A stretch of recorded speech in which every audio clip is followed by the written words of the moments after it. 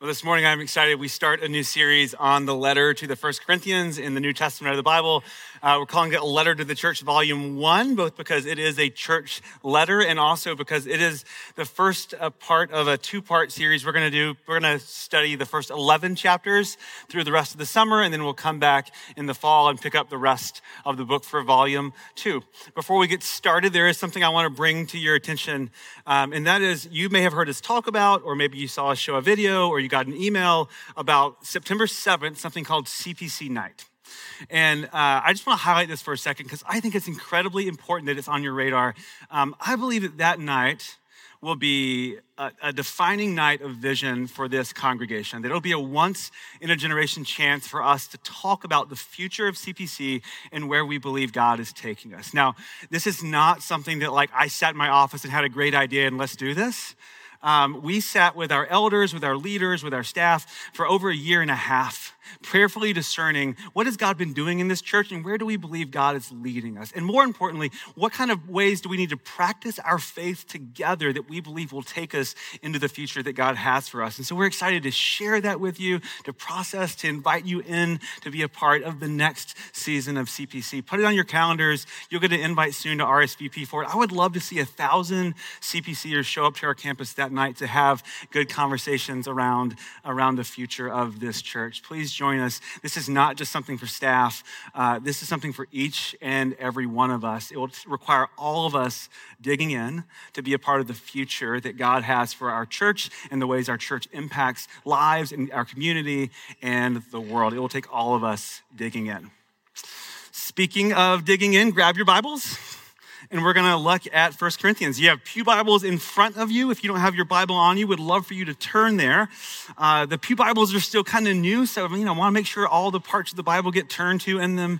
And so open them up. Feel free to make notes in them if you need to. A Bible is meant to be well used and loved and help us listen to what God is saying to us. And so we're in 1 Corinthians. And as you turn there, I'll set it up. So 1 Corinthians was a letter written to the church in a place called Corinth in ancient Greece. And it was written around the year 54, 55 AD by the Apostle Paul, one of the earliest Christ followers, earliest converts to Christianity. He took what are known as missionary journeys. He had 3 journeys. On his second journey, he stopped in Corinth. He stayed there for 18 months. He had a very fruitful ministry. The church grew and blossomed. And then when he left, he kept correspondence to help pastor them through some of the sticky situations that came up. It truly is a church letter. And it addresses all kinds of gritty, raw, real controversies and things that they were wrestling with in their local church. And we're going to jump in and look at one of those today. So starting in verse 10, after a quick intro or greeting in verses 1 through 9, in verse 10, he jumps right into one of these controversies. He says, "I appeal to you, brothers and sisters, in the name of our Lord Jesus Christ, that all of you agree with one another in what you say and that there be no divisions among you, but that you be perfectly united in mind and thought. My brothers and sisters, some from Chloe's household have informed me that there are quarrels among you. What I mean is this. One of you says, I follow Paul. Another, I follow Apollos. Another, I follow Cephas. And still another, I follow Christ. Is Christ divided? Was Paul crucified for you? Were you baptized in the name of Paul? I thank God that I did not baptize any of you except Crispus and Gaius, so no one can say that they were baptized in my name." And then if you notice in verse 16, he kind of has an aside, a thought in his own head that he decides to write down. Yes, I also baptized the household of Stephanas. Beyond that, I don't remember if I baptized anyone else. I do that in emails sometimes where my mind wanders, delete that sentence. "For Christ did not send me to baptize, but to preach the gospel, not with wisdom and eloquence, lest the cross of Christ be emptied of its power." Let's stop right there. So the letter begins with an appeal.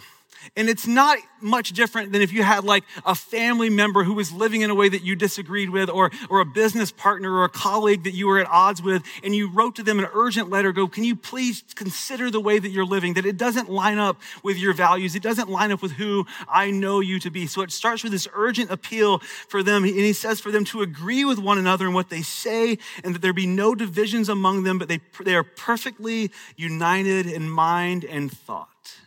And that simple idea is actually the heart behind the letter to the First Corinthians.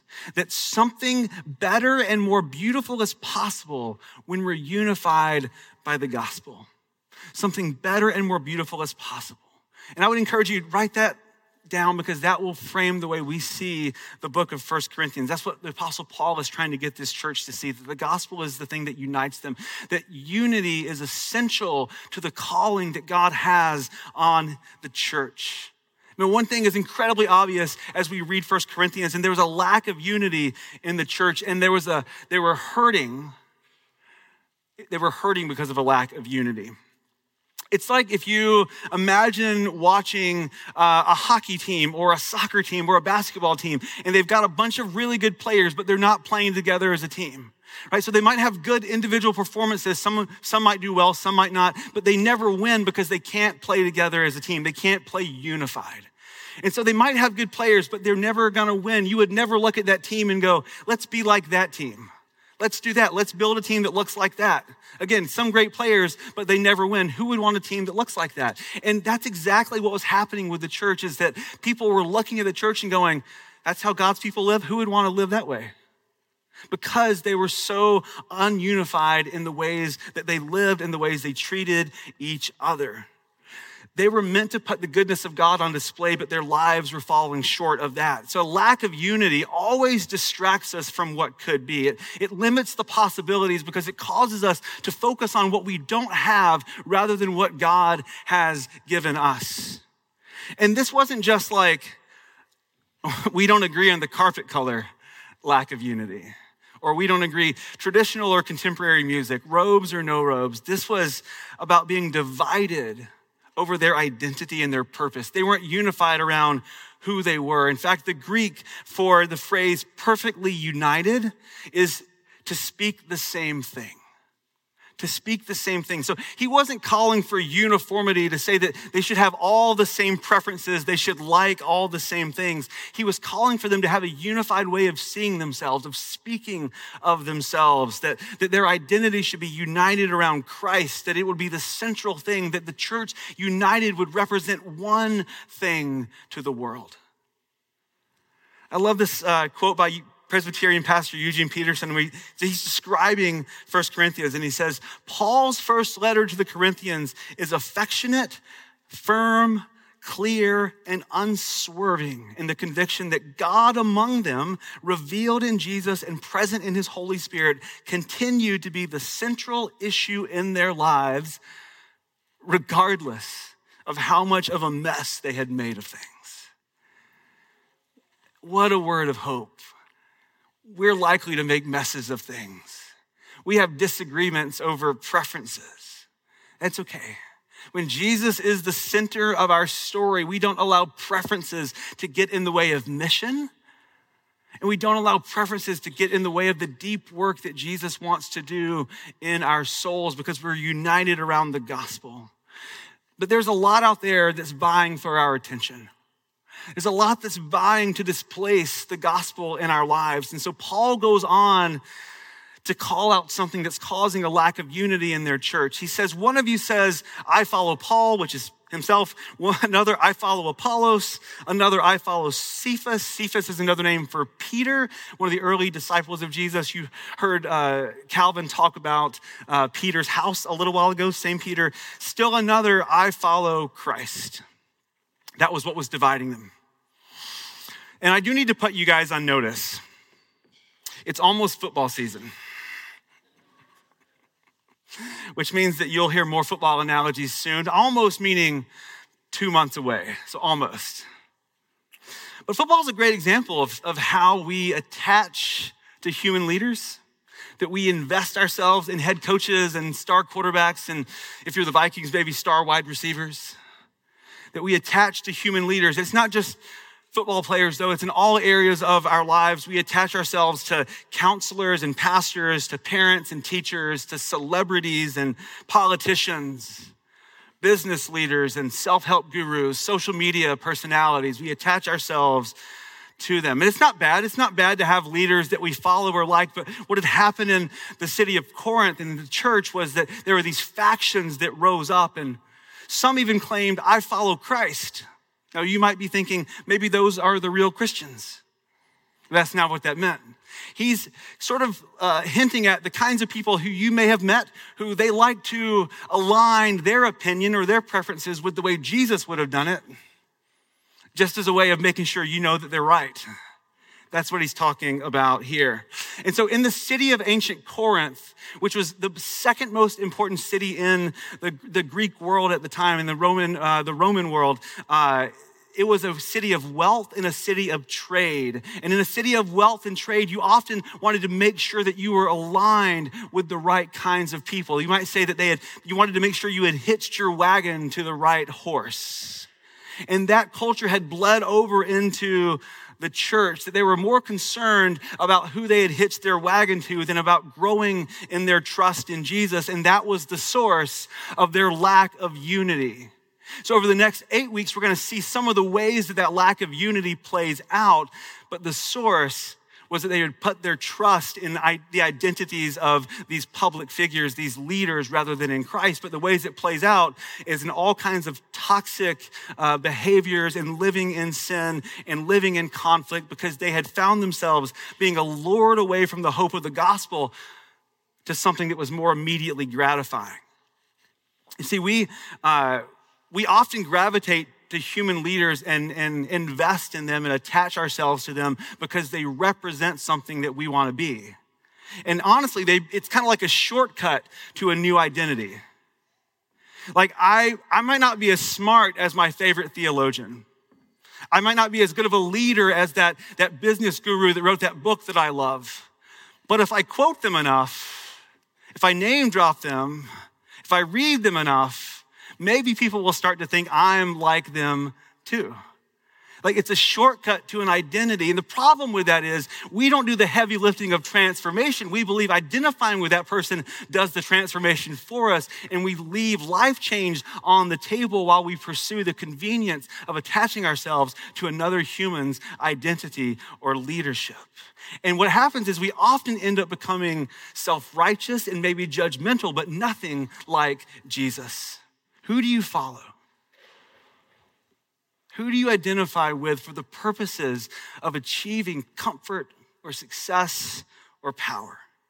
Because if we're not careful, we can often look to human leaders that impress us or that we want to be like to offer us what only Christ can. They offer a convenient path, but the gospel is the way of sacrifice and obedience.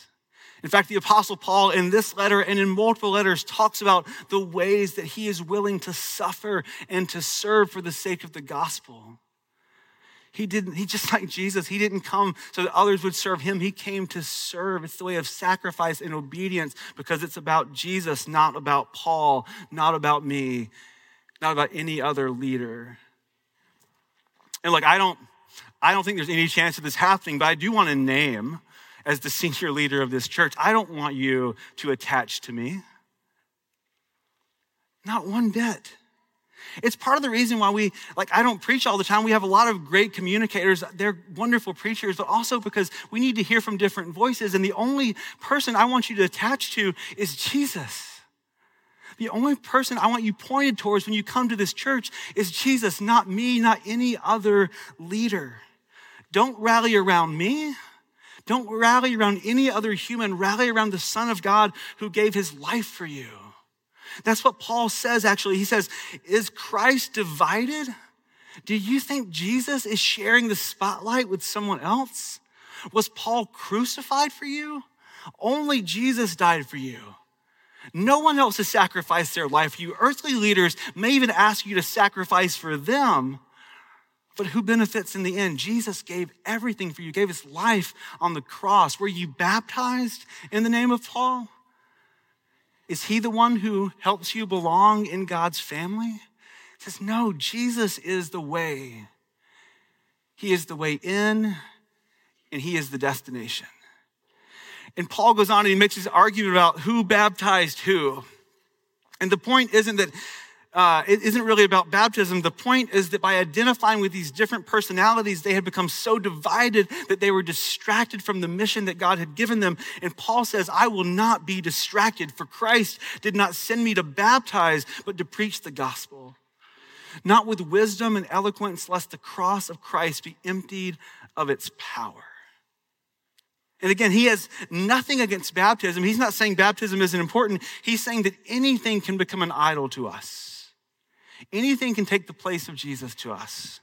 Personalities and spiritual leaders and musical styles, or things that are about human wisdom or performance or eloquence that impresses us, our preferences or anything else can lead us to abandon the power of the gospel. If we're not careful, it's easy to attach to something other than Jesus or a person other than Jesus. And all of a sudden we lose the power of the gospel because that person does not have the power of Jesus to change your life. We're abandoning and emptying the gospel of its power when we attach to anyone but Jesus. As a church and as individuals, our life must be built not on what we can accomplish or who we can attach to other than Christ, but what God has accomplished for us. The good news is Jesus' sacrificial love for all people that has the power for our lives and the world. The gospel has power to change us. It's not just a good idea or a good sentence or good theology or a good doctrine. The gospel is the power of Jesus to change and transform our lives. And our role as a church is to keep the gospel at the center so that we can point to it over and over and over. That when you come here, we want you to be reminded not what you can do, but what Christ has done for you and the difference it makes in your life. And if we hold that up and if we're unified around that, we may all still have preferences and things we like or don't like, but we will be a church that flourishes in the power of the gospel and sees lives change. That's what I want for us, that something better and more beautiful is possible when we're unified by the gospel. What's possible? What's better? What more beautiful do you need?